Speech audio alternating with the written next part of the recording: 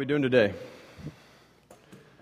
I think we're still recovering from too much on Thanksgiving, maybe? That's a yes. May have turkey for breakfast? Wow. All right, let's get going. James. So we're going to wrap up our series in the book of James. And then next week we're going to begin a series in Advent, just preparing, leading up to Christmas time. And so if you have your Bible, you want to get to James chapter 5. We're going to cover 13 through 20. And really, so there's a lot of debate around the topic of what it means to be healthy. And some would argue one thing, and some would argue another thing, and here's the things you should do, and here's the things you shouldn't do. James, throughout his whole book, has been arguing this point of, here's what it looks like for a Christian to be healthy. Here's what healthy faith looks like, that it's something that's deeply rooted in us, but works itself out into how we live our lives. And so, man, you just heard Kelly read it. The text that we're looking at today is so practical. I mean, it's just so practical. Like, I don't even know that I need to really expound upon it a ton, because it's just like, it's simple, which is all of what Proverbs has been laying out for us. So, let me make this clear as we dive into the text. One of the things that we've been saying over and over again about the book of James is really this picture of James being a story that's depicting and that's written not to just like individual believers, but that James was trying to strengthen communities.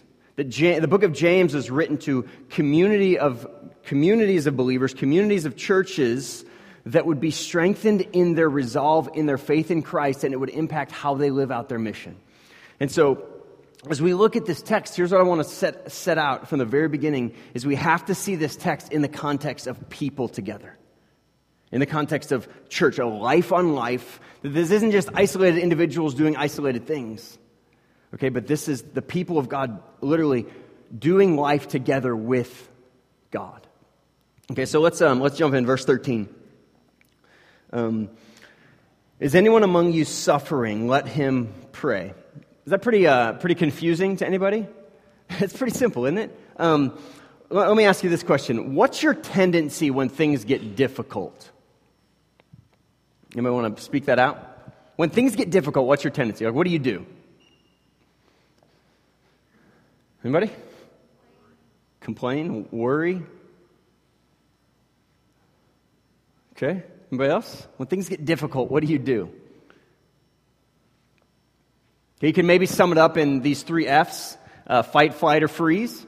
Okay. When things get crazy, maybe you fight. Maybe you're like, I'm going to tough this out. I'm going to like strengthen myself. I'm going to get through this. I'm going to use my own wisdom, and I'm going to fight. Okay, we looked in earlier in chapter 3 where James was talking about the folly of man's wisdom, and really that even our own strengthening of ourselves apart from the wisdom of God is demonic. Okay, but the other one might be flight. Like, things get hard, and what do? We quit. Like, I'm done. I'm out of here. I'm going. I'm running. It's this active. It might be physically. It might be emotionally. It might be spiritually. It might be mentally. We fight. We run. We go. Or maybe we're just paralyzed by it. We freeze. We're overwhelmed by the struggle. We're defeated. We're depressed. And we literally do nothing. But James wants to tell us this today, is that struggle is an invitation. Okay, think for a second. Okay, think about what you're struggling through right now. Like, what are you working through right now? Like, what are you like? If I could remove this, I would. Or maybe you're like, I love this. Like, picture that struggle. I mean, you're living it, right? Now, take that and think about this. James' argumentation here is it's an invitation. It's God wooing you into his presence. It's a call to worship. Because what does he say? If anyone among you is suffering, let him pray. Okay? Life with God. That we'd be people that would go to God in the midst of our struggles. In the midst of, man, what are we working through? It's interesting how often, I even experienced this in my own life, like how often I have a tendency to ask God to remove one of the very things that God says is the means to me knowing Him more fully.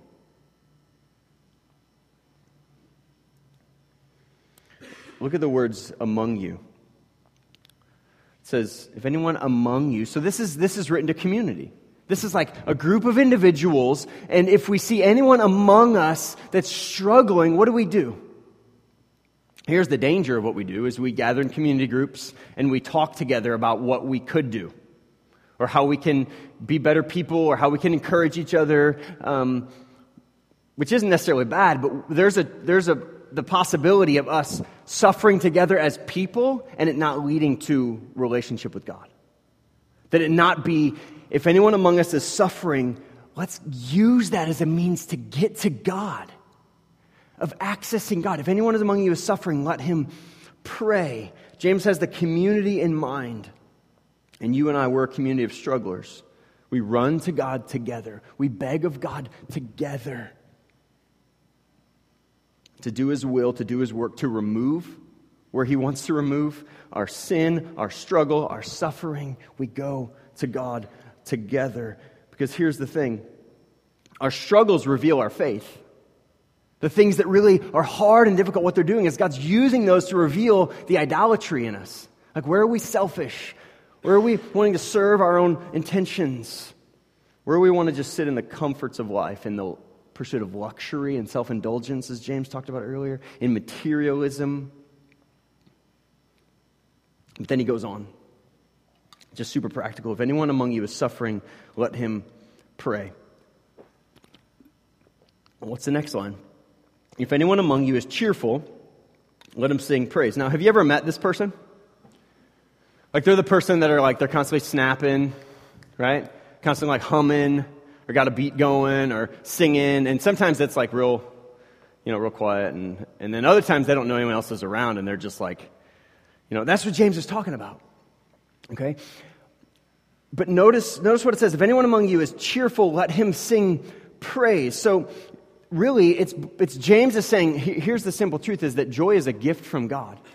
And that as God's people, we should be individuals who take that joy and usher it back to God in thanksgiving. That's what we just celebrated, right? That's what we just gathered with families and gathered with friends to celebrate Thanksgiving, to think on God's good graces to us. And James is saying, if you're cheerful, sing praise, be together with believers and give thanksgiving to God. Celebrate together, live lives of worship together. How easy is it for you and for me in our lives to think about the good that comes and fail to attribute it to God? Right? We can clap, great job, I did such a good job here of getting to this point, accomplishing this. Okay? We're really good sometimes at going to God when there's struggle. God, I need you, God, I need you, God, I need you. What about when things are good? Gosh, God, thanks for your grace. Thanks for the joy. It's crazy, the connection, isn't it? How God uses the struggle to lead us into joy. We see that all over the Bible. God uses the struggle to lead us into joy, to teach us that He's good. Look at verse 14 and 15. Just keeps getting practical here. If anyone among you is sick, let him call for the elders of the church and let them pray over him, anointing him with oil in the name of the Lord. And the prayer of faith will save the one who is sick, and the Lord will raise him up. And if he has committed sins, he will be forgiven. If you're familiar at all with the Bible, or you're familiar at all just with Jesus, one of the things that we know He did a lot of was healing, right? There's constant instances in the New Testament, in the Gospels, where Jesus is healing. He's performing miracles. He's going to the sick. In fact, we see numerous places where the Bible says Jesus came not for those that are well, right? Like, His heartbeat was for those that were sick and had need. He didn't come for the well. He came for the sick. He didn't come to call the righteous, but He came to call sinners. Even one of the marks of even the ministry of the disciples was they were sent out to heal. They were sent out to do ministry, to go to those who were suffering and bring healing, to go to those who were sick and bring healing. Now, notice the phrase, call for the elders of the church. So, really, biblically speaking, at least what we believe here, is this role of elder is really elders have two main responsibilities, according to Acts 6:4, to shepherd the church in the context of the Word of God, and prayer. The Word of God and prayer. So it's not that elders are like to be the only ones that pray. So like it's one of the dangers here when you look at this text is to say, oh, well, there must be something magical about the elders praying. No, not at all. The elders of a church, the elders of this church, myself, Jeff, Mike, Rick, we're not this, we don't have this special access to God, this priestly access to God that anyone else doesn't have, that if you're in Christ. You have the same access to God, but here's what the calling for elders is not that we would do all the praying, or not that we would be the only ones to pray, but that we would be a people that lead the church to pray. That lead the church to pray. And it's interesting, as I was studying this passage this week and thinking through this passage, this became one of my prayers, is that even as we wrap up the book of James, and this whole section here that we're looking at today is about prayer, it really led me to this place to begin praying that God would use this passage to motivate us and grab a hold of our hearts in this area of prayer. I had a friend tell me recently that the number one job of a pastor is to teach his church to pray.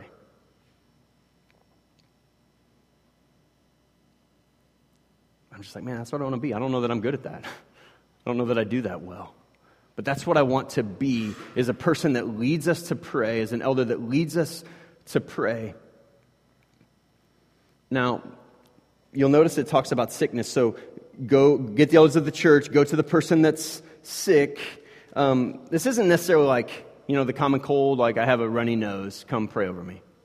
And it could include that, but James, I think, is focusing more on this prolonged suffering, this need to endure. And what I love about this is the invitation that we see, just super practical, where James is saying to see every instance in life as a means to draw God in and know Him, and to draw the community in and to walk through life together with God. That's what James is talking about. If anyone among you is suffering, let's pray. If anyone is cheerful, let's sing songs of praise. If anyone among you is sick, gather together and pray. Pray together. Uses the instance of oil. What's oil? What does that have to do with anything? Well, oil, in this case, it was specifically olive oil, was really a symbol of God's healing power. It was a symbol that really, in the same way that there's not a specific miraculous reality with oil. It's not like the oil's magical and you put it on someone's head and that's what does it. It's a symbol of God's healing power, and in using it, it's an act of faith to say, God, we believe you are a healing God, and we believe you can heal. Now, it's interesting because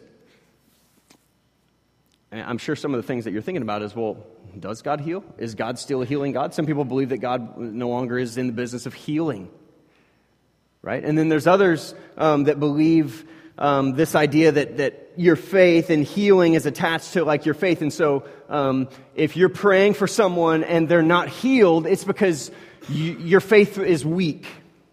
You didn't trust God enough or believe God enough. It's interesting, though, because the Apostle Paul, the Bible tells us he had a physical ailment. We don't know specifically what it was, but he says that he pleaded with the Lord to remove it. And what happened? He didn't. God didn't do it. God says, my strength is perfected in your weakness. In your weakness. I had a really close friend that a couple years ago died of cancer. Man, we prayed. We gathered together and we prayed. People prayed over her. Did God not heal her because we didn't trust him enough? It's interesting because I went to her funeral, and here's what I told her husband. As it's a struggle, right? Because like you labor in prayer over someone suffering, and in some regards, God said no to what specifically we were asking. We're asking that he would heal her and keep her here. He healed her, but he took her.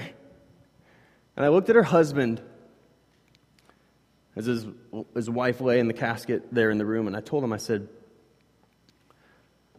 something to the effect of like, how good of God to use his wife as a means to draw God's people into God's presence. Because think about this. We so often are focused on the answer when God's desire is that we would be with him. Right? And so even in praying, all these people gathered together and prayed and sought the Lord on behalf of Danielle. Did the specific reality of what we were praying, did God say yes to that? No, he said no to that. But what he did is through the processes, he said, come and know me. Come and see that I'm good in the midst of hardship. Come and see that I'm good in the midst of death. Come and see. And here's the thing, is this woman was one of the most profoundly godly women I've ever met. God just loved the Lord. Loved the Lord. And so I think it's interesting that we can't always attach sickness to sin. Okay, now there's some instances where sickness is a result of sin. Right? If I go, I'm not stopping, I'm not taking a break, I'm going to get sick. Right? Now, there's sometimes God will make me sick to get me on my back to realize, hey, you need me. Don't forget about me. It's interesting here, though, that I think James might have in mind this idea of sickness that's a result of sin, as he's talking about them together.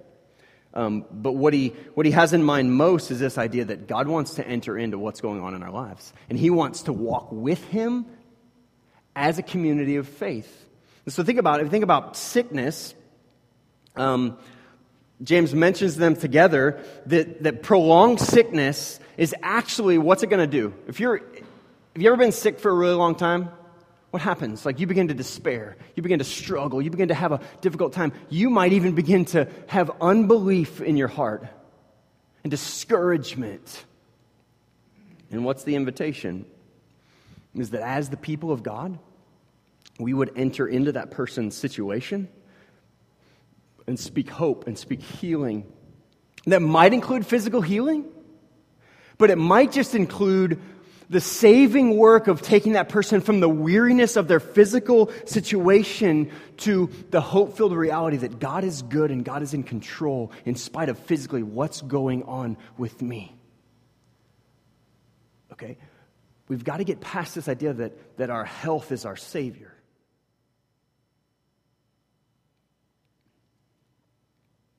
God's deeply interested in our health. It's just not ultimate. God cares deeply that we be people that are healthy physically, spiritually, emotionally. But it's not our Savior. Jesus is our Savior. Here's the simple truth. God invites us into what he's doing. He's accomplishing his will through the faith of his people. Like, hear that today. Like, this is amazing.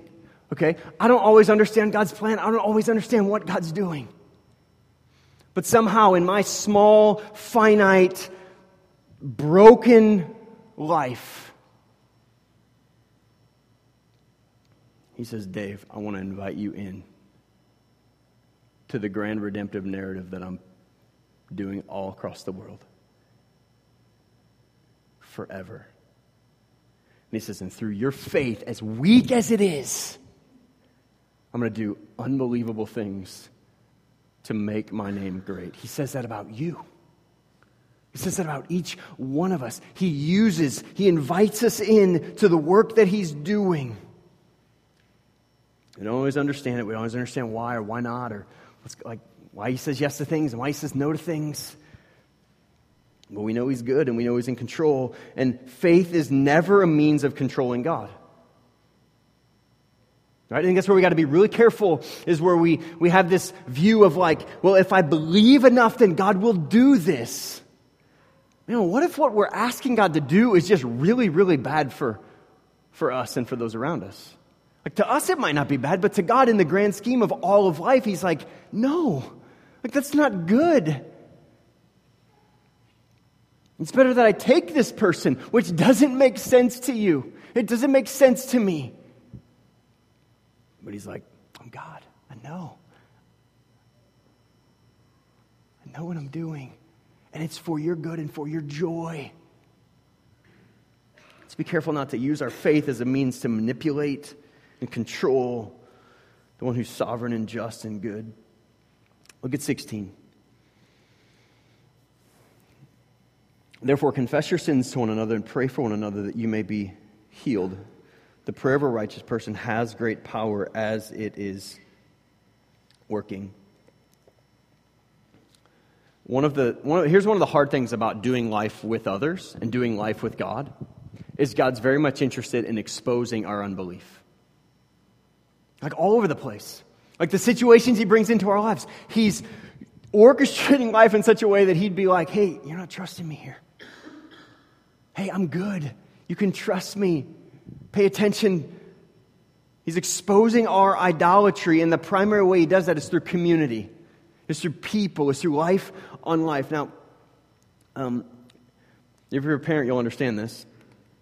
If you're not, if you're a kid that had a parent, you'll understand this.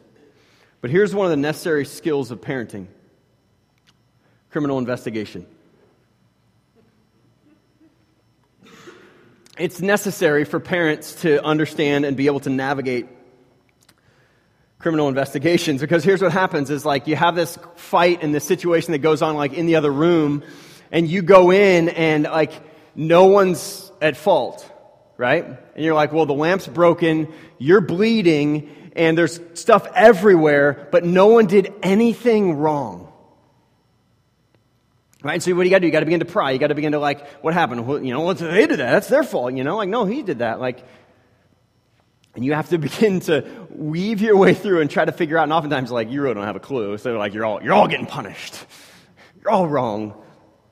Rarely ever do you have the instance where voluntarily someone will say, "Yeah, I did it." Maybe sometimes. We got some good kids. But here's the crazy thing, is that kids, or let's just say the immature, have a really hard time admitting their faults. We have a really hard time oftentimes admitting our flaws, admitting our faults. You ever been called out? You ever had somebody just like say, "Man, like, why'd you do that?" And you just realize, like the way you just talked. Like, I've had my wife do that. Like, do you realize how you just talked to her? Like, how that came across? And I'm just like, ugh, yeah, I didn't realize that. I didn't see that. Like, it's not fun. We're oftentimes unwilling to own up to them. And here's the thing, is that community draws those out.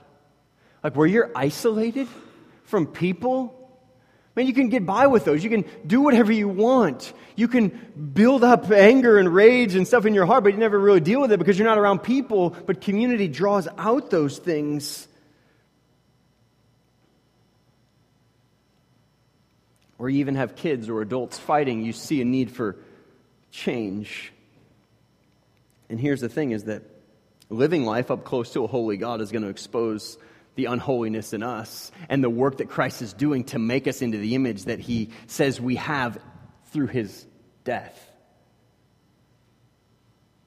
That life every day in community with God is us becoming in practice who we already are in God's eyes. He says, this is the identity you have in my Son. Now let's live that way. And here's where you're not living that way. And that's the role of community, is that we would begin to speak into each other's lives. Here's not how you're living out the realities of the gospel, the realities of my love. Do you like owning up to your own mistakes? No, like, there's the whole, like, it's like you pick your kids up from school. I'll use my example. I pick my kids up from school and I'm like, voluntarily confession, like, Daddy, I had a bad day. It's like, oh, I didn't even ask you. Okay. Or like they get in the car and you're like, how was your day? Good? And you're like, I'm going to ask you again. How was your day? And then you preface it with like, I know the answer, right? Like, I got the phone call. I know the situation that happened, so let me back up the tape. How was your day? Right? You got to draw it out. You got to draw it out. Come on. Like, speak the truth. And here's what James is wanting to tell us. So we look back at the verse where he says, confess your sins to one another and pray for one another that you may be healed. Listen, the mark of a growing follower of Jesus is that we would grow in voluntary confession. Like, not just like, I got caught confession, but it's like, what if no one ever found out type of confession? It's like, I need to tell you this. There might not be a chance you'll ever know or ever find out, but I need to voluntarily confess the brokenness that's going on in my heart and the unbelief that's going on in my life. Not because you're going to catch me, but because that's the mark of someone who lives closely with believers who are pursuing Christ and closely with Christ, is that we would be people who voluntarily speak out the truth of our own brokenness. And listen, we find healing. Has anyone ever had that conversation with somebody? Like where you just confess. And leading up to it, it's just super burden. I don't want to say that, I want to do that. And then you begin to speak out what's going on in your soul, and what happens? You're just whew. And there's this weight, and you begin to work through it, and you begin to have conversation, and that person begins to speak the hope of Christ into you, and what happens? You begin to find healing. That's what James is talking about. Confess your sins to one another. Pray for one another. Pray that we'd be people that walk in victory. Pray that we'd be people that where we fail, we'd see the grace of Christ, because we're going to fail. We do it all the time. James says we're people who stumble in many ways. We're going to be people that fail. Confession brings healing, and healing brings freedom, because here's what the enemy wants to do, is he wants to keep it in the dark. Right? He wants to keep it hidden. Right? They'll never find out. I can navigate this and be sneaky. And James is like, it's going to go bad. It's going to go bad. Listen, you want to danger-proof your life? I'm not talking about physically, but I'm talking about spiritually. You want to guard yourself from going off the path spiritually? Learn to cultivate a heart that voluntarily confesses where you're broken and where you need others to speak the hope of Jesus into you. It's hard, isn't it? It's hard. But that's what James is saying. We'd be those kind of people and find healing in community that loves. That we'd be people who pray for one another and love one another in the midst of that. It's nasty. It's messy. Listen, that's church. And I'll just say this. That's the kind of church that we have. And that's what I love about us, is that we're those kind of people. Is that, we're not, I've had so many people come here and tell me, wow, I just can't believe, how open and vulnerable you guys are. And wow, they said that, and, they're struggling with that. And, it's just, put it on the whiteboard. We're just real. And we'd be the kind of people, we continue to be the kind of people that pursue one another and love one another in the midst of that. And let me say this, pray for one another in the midst of that. Right? Don't encourage someone apart from prayer. Use your encouragement as a means to get you and them, to get us to the throne, that we'd be more closely with Christ. Now, James goes into talk about this guy named Elijah and his effectiveness in praying. So let's look at this real quick. 17, Elijah was a man with a nature like ours. I just love when the Bible speaks plainly like that. Like we often see biblical characters and we hold them up like they're these amazing people, and we see like the heroes of the faith in Hebrews 11, where it's like these amazing people, even though their lives were really in shambles. And James wants to make it really clear that Elijah, in the story we're about ready to read, he had a nature just like you and just like me. He wasn't this super special person. He was just like you and just like me. And he prayed fervently that it might not rain, and for 3 years and 6 months it did not rain on the earth. Then he prayed again, and heaven gave rain, and the earth bore its fruit. I want you to see this passage because it's just ridiculous. So go to 1 Kings. I'll also put it on the screen if you're like, where in the heck is 1 Kings? Well, it's on the screen today. So 1 Kings 18. I want you to see this because, man, this is just, it's insane. Verse 8 or chapter 18, 1 Kings 18. So a little bit of background about 1 Kings. There's this showdown between the king of Israel, a bad king named Ahab, and Elijah the prophet, and it's quite the showdown. So let's look at it. So Ahab, I'm at verse 20. So Ahab sent to all the people of Israel and gathered the prophets together at Mount Carmel. So they're going to have this showdown on this mountain called Mount Carmel. And Elijah came near to all the people and said, "How long will you go on limping between two different opinions? If the Lord is God, follow him, but if Baal, then follow him." So he just begins to call them out and say, you like make up your mind. Like 1 minute you're worshiping the true God and 1 minute you're worshiping the false God. Like pick one. Pick one. And the people did not answer him a word. 22. Then Elijah said to the people, even I only am left a prophet of the Lord, but Baal's prophets are 450 men. So let me just set the stage here for you. You have 450 men versus 1. Be a pretty good battle. 450 to 1. So they set the stage, verse 23. Let 2 bulls be given to us, and let them choose 1 bull for themselves and cut it in pieces and lay it on the wood and put no fire to it.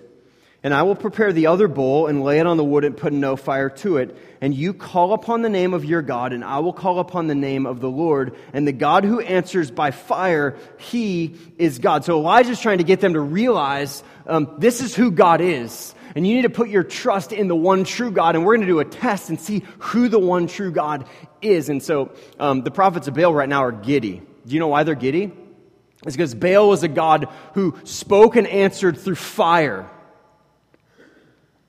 I love when God does this kind of stuff. Because Elijah knew that. Right? And so he sets the stage, and here's, you're going to basically set this bull on this table, and I'm going to put mine on this table, and we're going to cry out to God, our gods, and whichever one consumes it with fire is going to be the one true God. Now, check this out.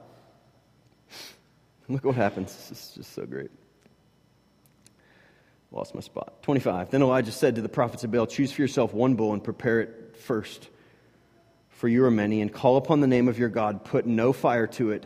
And they took the bull that was given them, and they prepared it, and called upon the name of Baal from morning until noon, saying, "O Baal, answer us." But there was no voice, and no one answered. And they limped around the altar. So picture them just walking around. They've been like circling the altar like all morning, praying.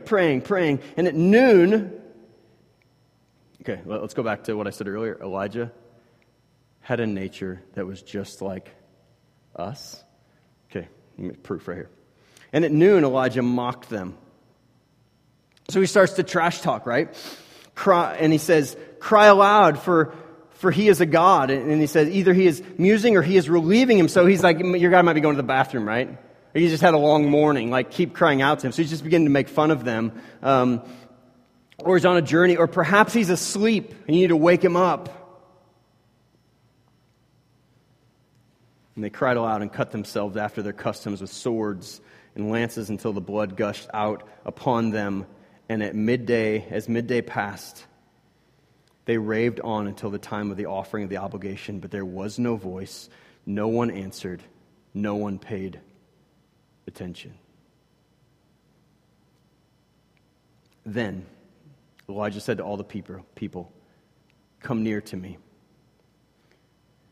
And listen, James is holding out Elijah as a man of prayer. And we're going to see why he was a man who did powerful things in prayer. And we already know it's not because he had some great nature that was different than us. He's just like you and me. All the people came near to him, and he repaired the altar of the Lord that had been thrown down. He took 12 stones according to the number of the tribe of the sons of Jacob, to whom the word of the Lord came, saying, Israel shall be sons of Jacob, or Israel shall be your name. And with the stones he built an altar in the name of the Lord, and he made a trench about the altar as great as would contain 2 seahs of seed, and he put the wood in order, and he cut the bull in pieces and laid it on the wood, and he said, fill 4 jars with water and pour it on the burnt offering and on the wood. And he said, do it a second time. And he said, do it a second time. And they did it a second time. And he said, do it a third time. And they did it a third time. And the water ran around the altar and filled the trench also with water. Now let me stop here, because this is important. What did James say that Elijah did accomplish through his prayer? Is that he prayed that it wouldn't rain, right? So right here in this context, they're in the midst of a drought. Okay? In large part thanks to Elijah. Okay? And so here in this situation, the drought is literally about to come to an end. So there's some 3 years into this drought. And what happens? Elijah takes one of the most precious commodities that you have, and you can just picture the prophets of Baal that is, as they're pouring this around the altar, just like water. Where did you get that, right? And he pours this water around the altar, not once, not twice, 3 times. And as we say often at my house, water and fire are not friends. Okay? They don't get along very well. But notice what happens. 36, and at the time of the offering of the obligation, Elijah the prophet came near and said, O Lord, God of Abraham, Isaac, and Israel, let it be known this day that you are God in Israel, and that I am your servant, and that I have done all of these things at your word. Now listen to this. Listen to this man who has a nature just like us. Listen to what he says. Answer me, O Lord, answer me. Listen, so I can look great, so that I could be this great prophet, and people look back and be like, look how great I am. No, look at what he says. Answer me this, that people may know that you are the Lord, that you are God, and that you have turned their hearts back. And then the fire of the Lord fell and consumed the burnt offering and the wood and the stones and the dust, and I just love this, and licked up the water that was in the trench. And when all the people saw it, they fell on their faces and said, the Lord, He is God. The Lord, He is God. And Elijah said to them, seize the prophets of Baal, let no one escape. And they seized them, and Elijah brought them down to the brook of Kishon and slaughtered them there. Notice like Elijah's it's all, my prayers are all about him. And then continue reading, because we see the fulfillment of what James is talking about. And Elijah said to Ahab, go up, eat and drink, for there is a sound of rushing of rain. And Ahab went up to eat and to drink. And Elijah went up to the top of Mount Carmel, and he bowed himself down on the earth and put his face between his knees. You ever pray like that? Maybe we should. It showed his urgency. It showed his fervency. It showed his humility before holy God. And he said to his servant, go up now. Look toward the sea. And he went up and looked and said, there is nothing. And he said, go again 7 times. And the 7th time he said, behold, a little cloud like a man's hand is rising from the sea. And he said, go up, say to Ahab, prepare your chariots and go down, lest the rain stop. And in a little while the heavens grew back with clouds and wind, and there was a great rain. And Ahab rode and went to Jezreel, and the hand of the Lord was on Elijah. And he gathered up his garments and ran before Ahab to the entrance of Jezreel. When I read that passage, I'm deeply convicted about how impatient I am in my prayers. And I'm deeply convicted by the fact that I'm not fervent, and I'm not persistent, and I'm not have these things that I'm asking God to do and believing that He can. Because you know what James is really wanting to get us to see is that what makes the prayer of a righteous man effective is that the righteous man and the righteous woman actually learn to pray the will of God. Not that we can use our righteousness to manipulate God, but is that when we get with God and we know God, we actually begin to know His heart and we begin to pray His will, and we begin to pray His word. That's why God did marvelous things through Elijah, not because he was this crazy, awesome man, but because he humbled his heart before the Lord and asked God to do what God's will was, which is to make not Elijah great, but to make the name of God great. Here's a question. Where in your life is God calling you to do the hard work of prayer? Where do you need to pray bigger or more boldly? I just love it because Elijah, man, he shook the heavens. He shook the heavens with his prayer. Now go back to James. Here's the danger that James says we have, is that we grow weary and that we want to quit. Right? Look at the last two verses. My brothers, if anyone among you wanders from the truth and someone brings him back, let him know that whoever brings back a sinner from his wandering will save his soul from death and will cover a multitude of sins. Have you ever wandered? Have you ever had a task at hand? Okay, you ever gone to do something, next thing you know, you weren't doing it at all? You ever told your kid to go clean their room, and next thing you know, they're in the basement, they're not even in their room, they just kind of wander off? Okay, what James is saying is that as the people who do life together with God, is that we'd be people who, in the long obedience in the same direction, guard one another from wandering off the path. Okay, the word wander literally depicts to be deceived or to be misled. Okay, to go the way to death. That's the way the Proverbs depicts it over and over and over again. That's what James said, the pursuit of a life of luxury and self-indulgence. And here's what James is saying, is that as people who do life together with God, is that we would be people who do ministry of restoration.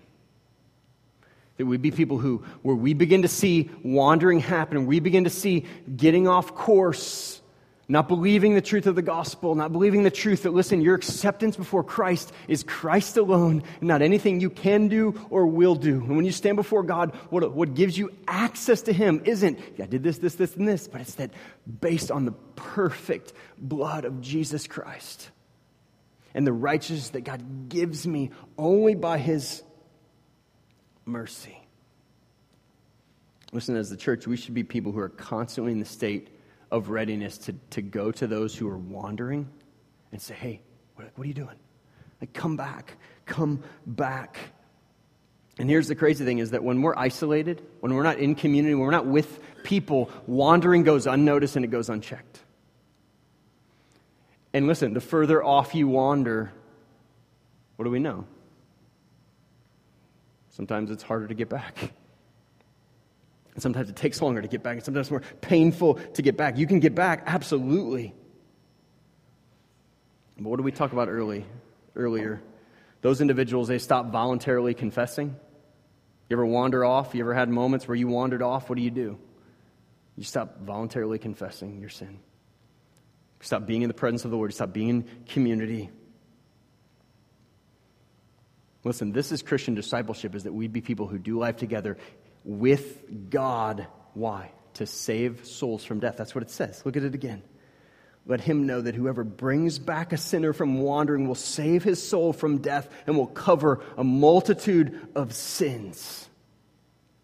What's that saying? It's depicting by guarding one another and being in life together, we actually cover a multitude of sins that keep like what we would endure if we got off track. This is what James is talking about. Life together with God.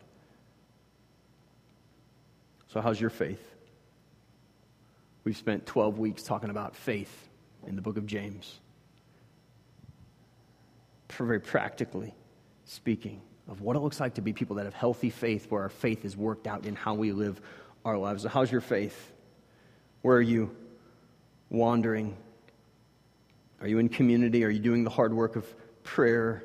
Are you confessing? Are you healthy? Because the book of James this whole time has been about a healthy faith in a healthy community to serve a holy God. Are you healthy? Let's pray. Man, I can think of like 10 things I need to like confess and deal with, and where I don't pray well and where I don't do community well. Let's pray. And as we begin to respond, I just think it's what I think I want to just draw us to is not that we'd be condemned by the practicality of the word, but that we would be encouraged to press into the life that God has for us as faithful people. So let's pray, and then we'll respond to the Lord. Father, thank you for your word. Thank you that it's so practical. So practical. And I thank you that you've reminded us this morning about the invitation to be people that pray. People that do life together with you and journey together on this road called life. God, trusting you and allowing others to expose where we don't trust you. God, we're people who, I'm a person who doesn't pray well. I want to grow in that. I want to walk more deeply in that. And I pray that you would use this passage in this time this morning to enable us to do that. God, thanks for your word. Thanks for teaching us. Would you beckon us into your presence? God, I'm amazed that you call us into your presence, that you want to know us, that you want us to know you. You want to walk with us through life.